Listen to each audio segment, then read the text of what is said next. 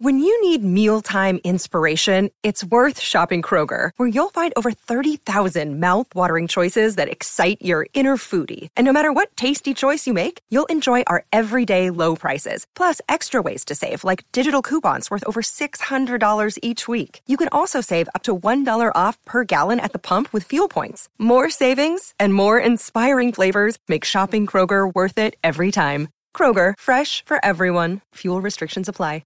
Live on SEN and a dedicated channel all day on the SEN app. Tomorrow's car is in stock today. Tech drive the Hyundai Tucson Turbo Diesel all-wheel drive. Mornings on SEN. Welcome back to the show. If you're joining us for the first time, welcome. Slightly overcast Melbourne day. We're going for a top of 23 today. Big day for the Melbourne Victory, 2 o'clock this afternoon.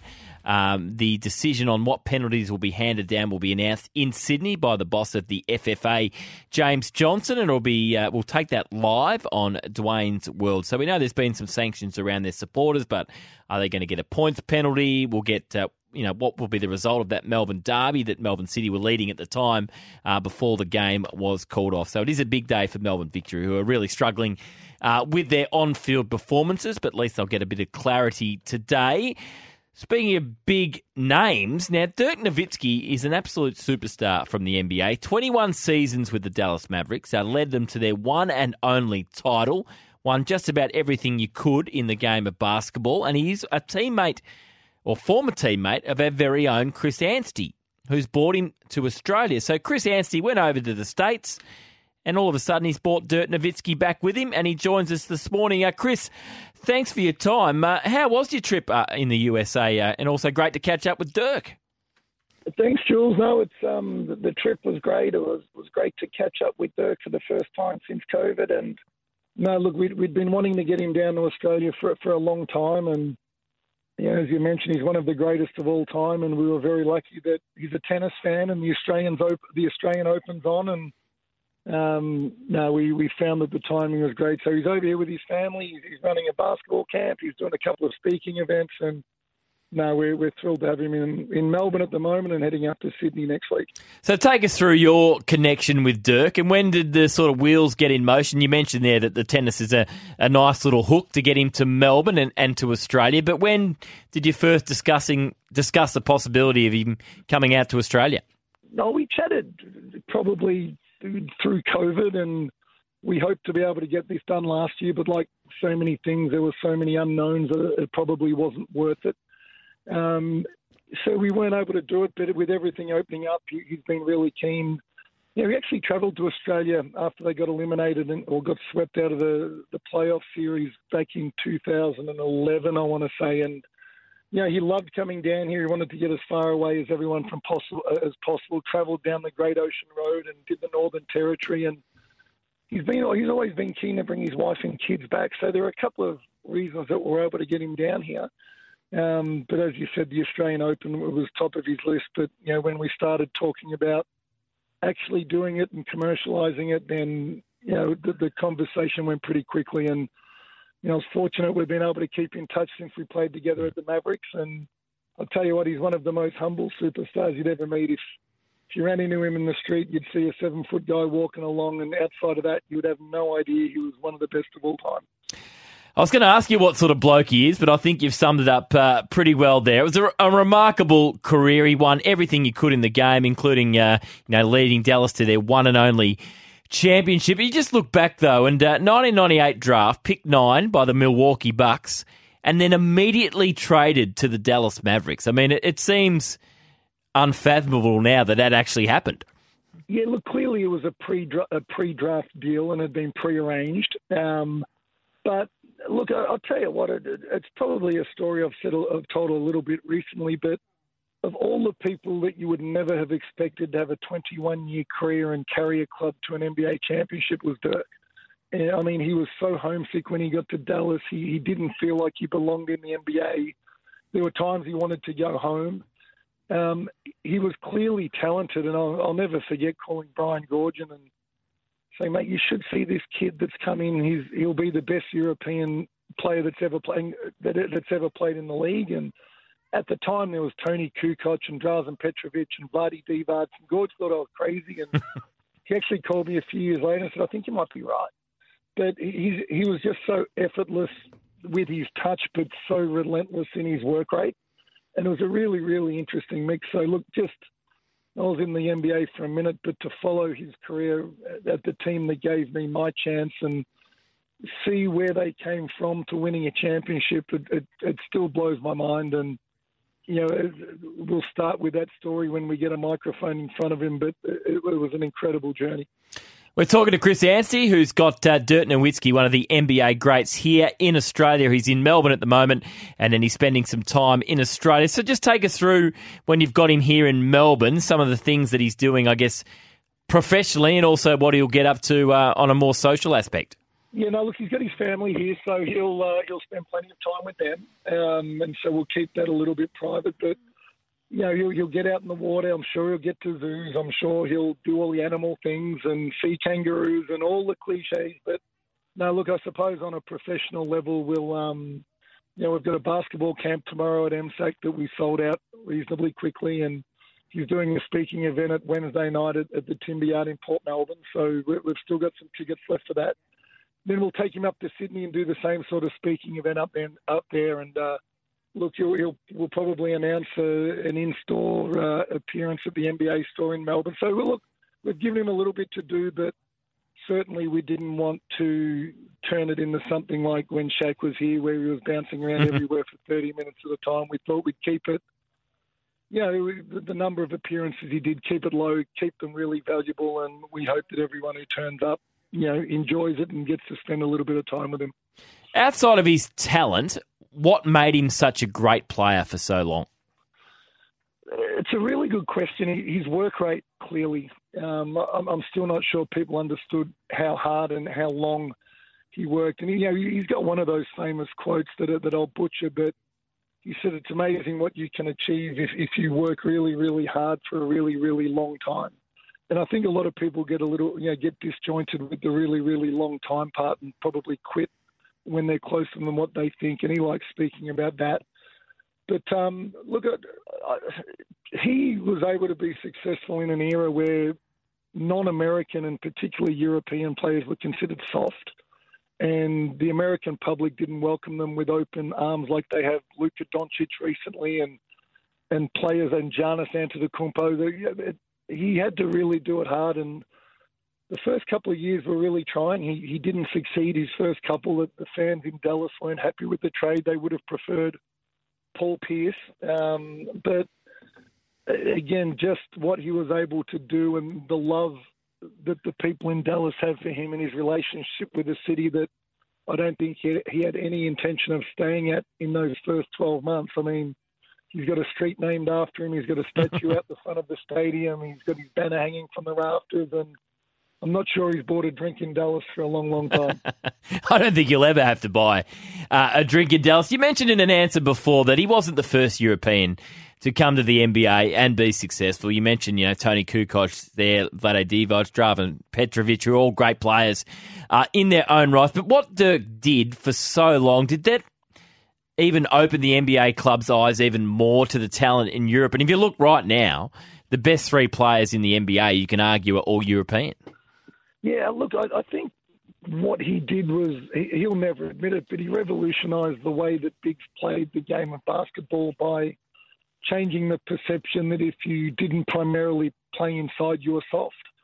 He had such great touch and skill that his advantage was having big, slower guys chase him around the perimeter. They just couldn't defend his perimeter jump shot. And then when they switched smaller guys onto him, he was big enough to go and score on them in the block. So I think he really changed the way that basketball fans and basketball coaches probably perceived less physical bigs and recognised that they were able to be successful, and more so than just successful, one of the greatest of all time to do it. I just think it's remarkable what he was able to do. Not that he retired that long ago, but the way the NBA is being played at the moment, and the high scoring and the outside shot and players like him, that there's plenty of them now that are big players that are not just playing inside, Right now, he'd probably be even better if he was playing in the NBA. It's funny, isn't it, that he probably would have got a better run at it to start his career and wouldn't have taken him as long to prove that style of game fit. In fact, it's a really sought-after style of game now. Bigs just have to be able to shoot the ball because we know how effective it is. But, no, he was certainly ahead of his time. You've only got to look at how many people, even with his famous step back, his one-footed step back where he drives his right knee and creates more space. You've just got to look at guys like Kevin Durant, LeBron James, all of the superstars in today's game, adding the shot that Dirk introduced to basketball to their own repertoires to help them become even more successful. Again, I've said it a number of times that it really is incredible. It's a great sporting city, Dallas. Obviously, you got the Dallas Cowboys, who are arguably the biggest franchise in the NFL, and you've got the Mavericks as well. I mean, if you're in Dallas and you're walking through the streets and you bump into sports fans and you mention the name Dirk Nowitzki, what sort of response do you get? I just think he's the most. It's almost hallowed. He's just so highly regarded. He'd have to be Texas's most famous athlete across all sports. That's a really big call, given, like you said, the Cowboys are one of the biggest, well, probably the biggest NFL team. But as an individual and as somebody who gave 21 years to one city, I think his sense of loyalty is held in such high regard by the city of Dallas and by the club itself, because there were opportunities for him to leave, and there were some massive, massive names recruiting him, and he'll talk about that. But for him to choose to stay and to win that championship, I really don't think in their wildest dreams the Dallas Mavericks could have even fathomed winning an NBA championship from where they were in the late 90s. They'd essentially bottomed out before bottoming out was a thing to do to rebuild. They just weren't a sought-after free agent destination, and they weren't a perennial playoff team.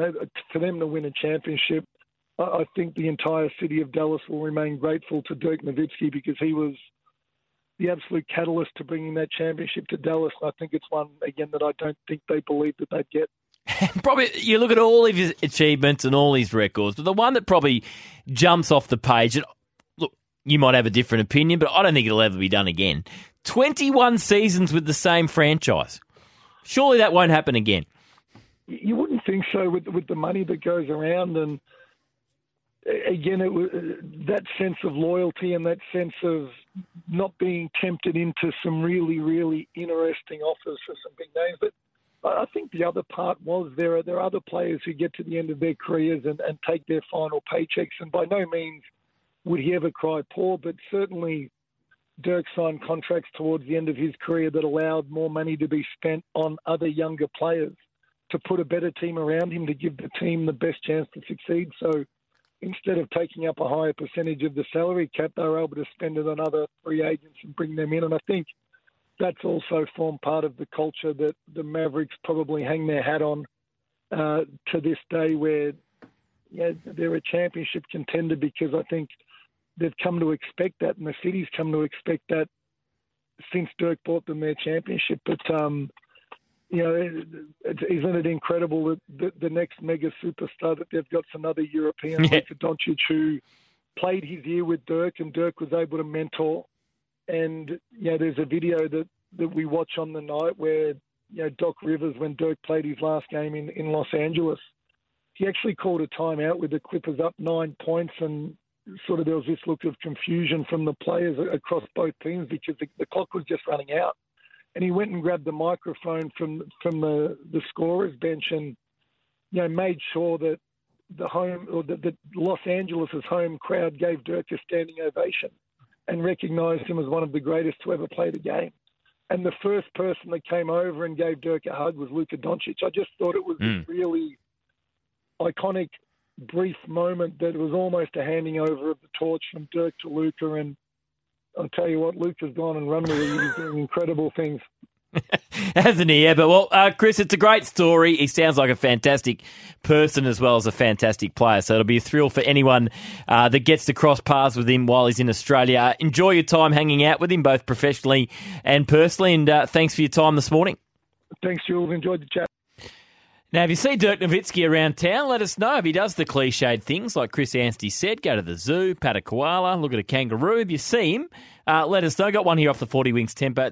Dirk's one-legged fadeaway shot was unguardable, and the 2011 finals win over the powerhouse LeBron James and Miami Heat is one of the great triumphs of this century. Just before we get to the break, a bit of breaking footy news out of the Gold Coast Suns. They've just put out a statement. The Gold Coast Suns can confirm the club imposed sanctions that have been placed on second-year player Mac Andrew after he was charged by Queensland Police in the early hours of Saturday, 31st of December 2022, with driving under the influence of alcohol.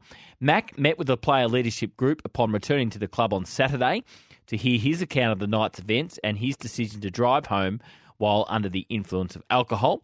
Following that meeting, the leadership group met to determine the most appropriate actions for Mac moving forwards, and that recommendation has been fully endorsed by the club. 1, Mac will be unavailable for selection in any official AFL pre-season practice match, plus the first 2 rounds of the home and away season. Over the next 6 weeks, Mac will complete a wide range of community activities, including work placements, alcohol and driver education programs, and assist with multicultural community programs twice a week. It was the view of the leadership group that although Mac had been honest and shown remorse since the incident, the punishment handed down would ensure he understands the magnitude of his actions and hopefully assist him to make better life decisions moving forward. These actions have been agreed to by Mac and are in addition to any sanctions handed down by the Queensland judicial system. So Mac Andrew out of the first 2 rounds of season 2023. Let's get to the break. Plenty more coming up. Not too far away is Michael Cariatis from SEN Sydney. Going to discuss some of the dramas at the Brisbane Broncos surrounding their coach, Kevin Walters, and some comments from one of his young stars, Selwyn Cobbo. And we can also take your calls, 1300 736 736. Send through a temper text, 0433 98 11 16. You're listening to Mornings for Hyundai Tucson Turbo Diesel, in stock now. Summer breakfast. Bryce Gibbs says it's now or never for the Blues. The time's now.